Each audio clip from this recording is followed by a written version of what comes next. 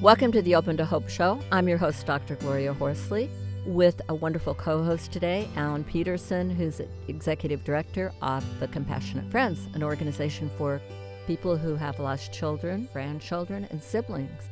And I'm happy to say that we, as the Open to Hope Foundation, are in partnership with the Compassionate Friends, as well as the Elizabeth Kubler-Ross Foundation. Well, Alan, thanks a lot for being the co-host today.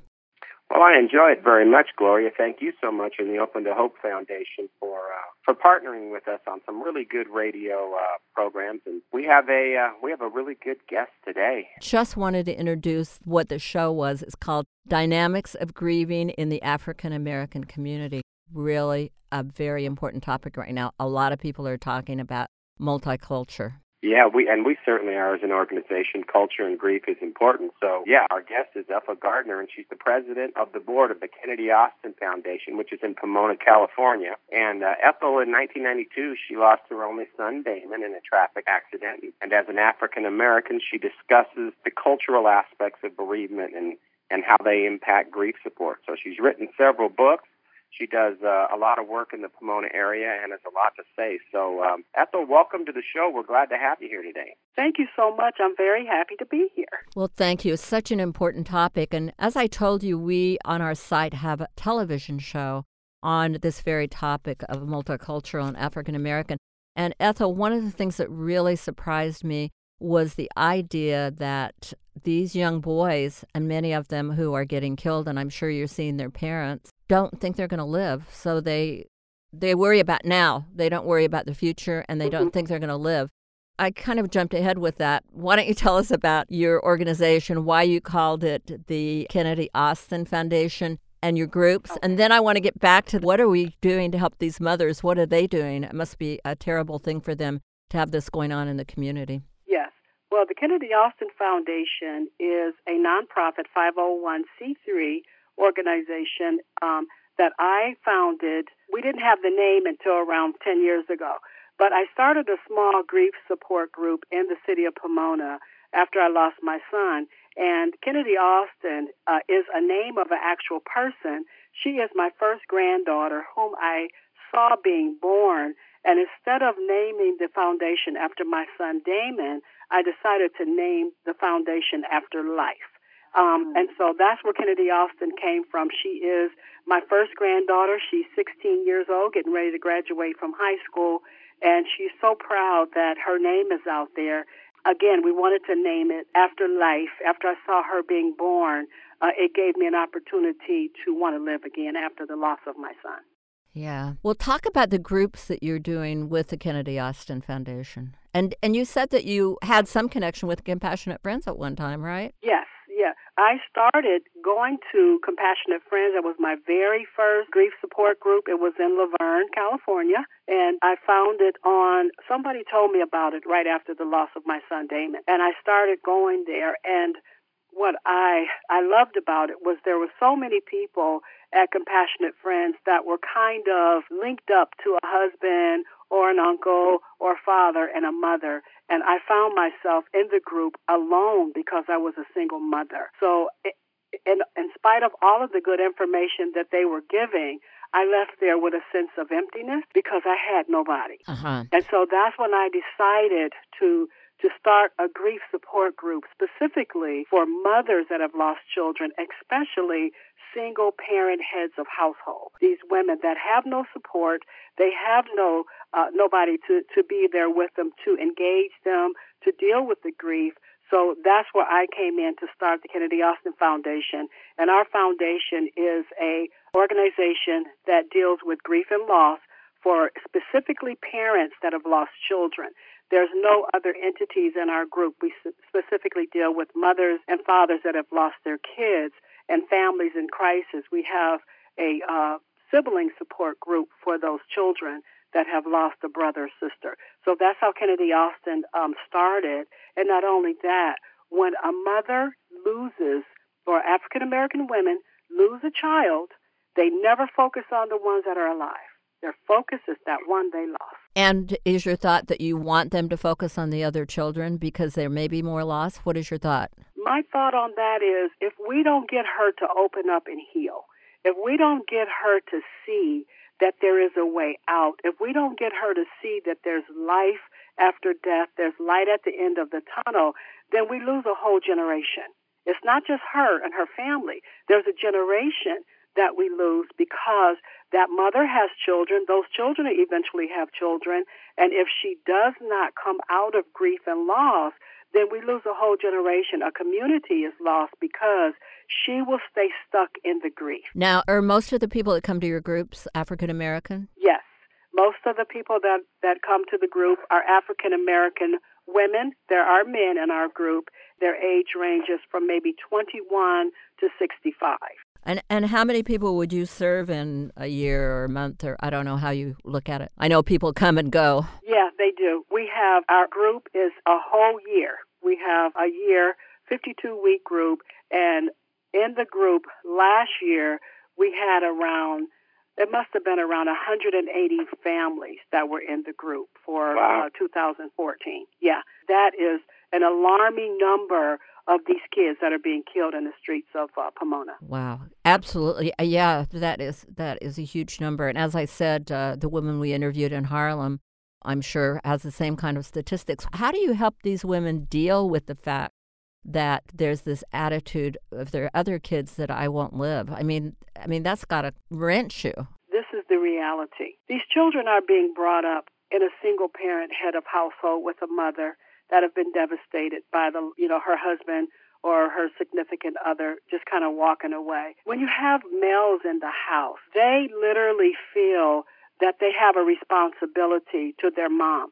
They could be 11 or 12 years old. They become the man of the house. Mm-hmm. So they feel this obligation to take care of their mother.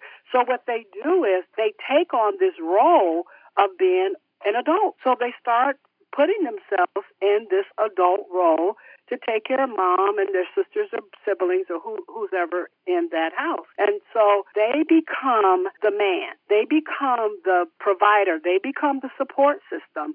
So what happens to these children, they lose the innocence of being a child. Now I'm in a man's role, so I have to put myself in a position to do what men do, because you have to realize they have no role models. There are no grandfathers. There are no fathers. There are no mentors. Who do these kids go to at the end of the day? They have a mother that's devastated. Where do they go? Mm-hmm. And so those are the kind of families that we see every day. And they're in trouble. These children are in trouble. And like you were saying, Gloria, they have no support system. So guess what they do? They find gangbangers. These people are so willing to embrace them because they all deal with the same issue of that thing of poverty, abandonment, and rejection. So it's like a sick cycle that comes together to formulate a community. Mm-hmm. Wow. And those are the kids that we see. They have no hope. Yeah. They have no hope. They've been told that they're not going to be anything. And so they live out their lives like they're not going to live. So just live your life one day at a time, and if it ends, it ends. Now, given this whole situation that you're talking about, what do the groups do? If I'm there and I'm African American, I'm listening to this show, I hear what you're saying. Mm-hmm. I feel that. I feel the desperation. I feel the sadness. But I hear you saying, I've got to find a way out because I've got to help my family. Is that kind of... Yes. And what is the way out? The first thing that we do is to let them know there is hope.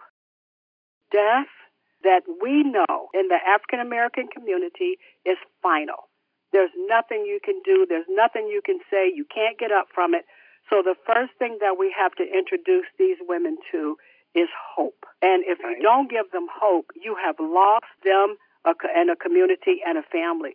So you offer her hope to say, you lost your child. Does that mean you're going to die? And they always say yes. It means that we're going to physically leave this earth. And I said, no, there is a more excellent way. How do you get there? By empowering yourself, educating yourself, going back into your life, and sometimes you have to take them on a journey back to their lives because there's so many things that have happened to them in life. They have so much shame and so many issues within themselves.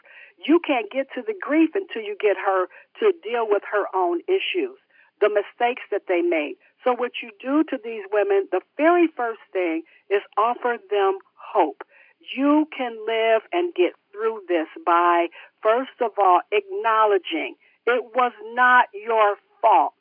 Mm-hmm. That's the very first thing you have to say. I think this is so important because sometimes I'll go to a situation where somebody will say in a group, you never get over it. And those are people who are there training, oh, you never get over it, that kind of thing. These people cannot hear that. This is a different group. I hear that. Absolutely. You cannot go say that. Alan, what's your thought on that? You've heard that. Yeah, well, I think, Ethel, what I find fascinating is, working in grief for so many years like I have, I've often used the statement that grief work is life work. And if you really dig into your grief when you're going through loss like this, you'll find that some of the things that you do, such as reaching out and helping others, really, it affects your whole life. And what it sounds like the challenge in this culture is that really you're working with moms in grief, but you really have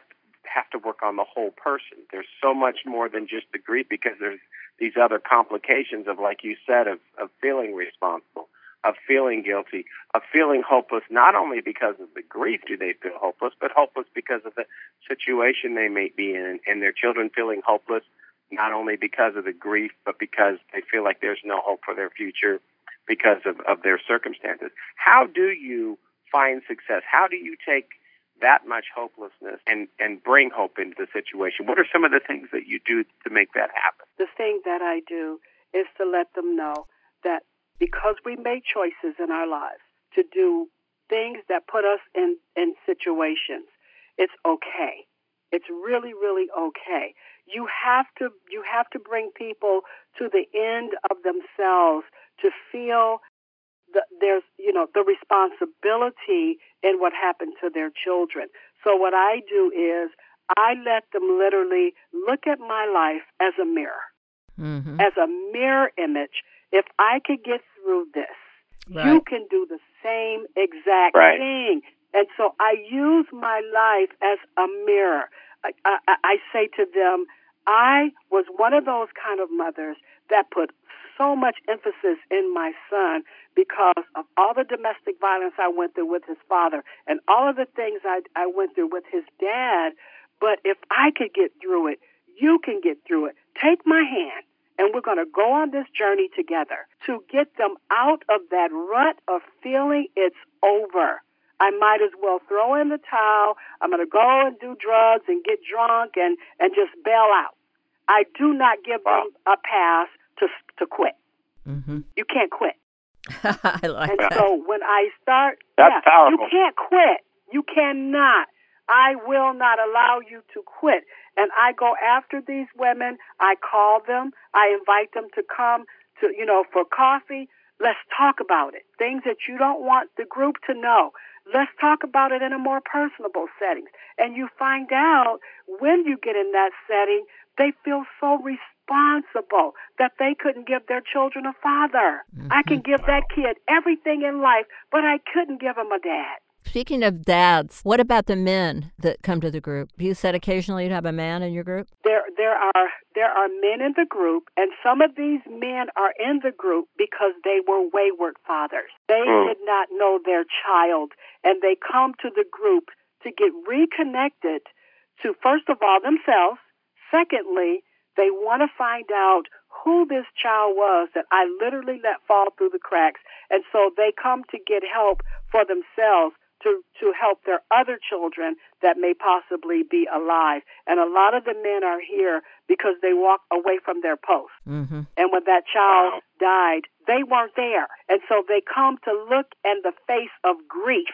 Even though they may never speak to the mother, they can look at a woman that's grieving for her child, and they can just in their mind fathom what she's going through dealing with the loss of that child. Well, Ethel, you are quite an advocate for that situation and a beautiful shining light. I went to your website, and I noticed the day May 16th right on the front page there, And that Yes. date is special to me because that's my daughter Ashley's birthday. But there's a march on May 16th that you obviously are a part of called the Million Mothers March. Tell us Yes. a little bit about that. Well, we started the Million Mothers March. It's our 7th annual. What I wanted to do was take this grief and loss from the neighborhood to nations.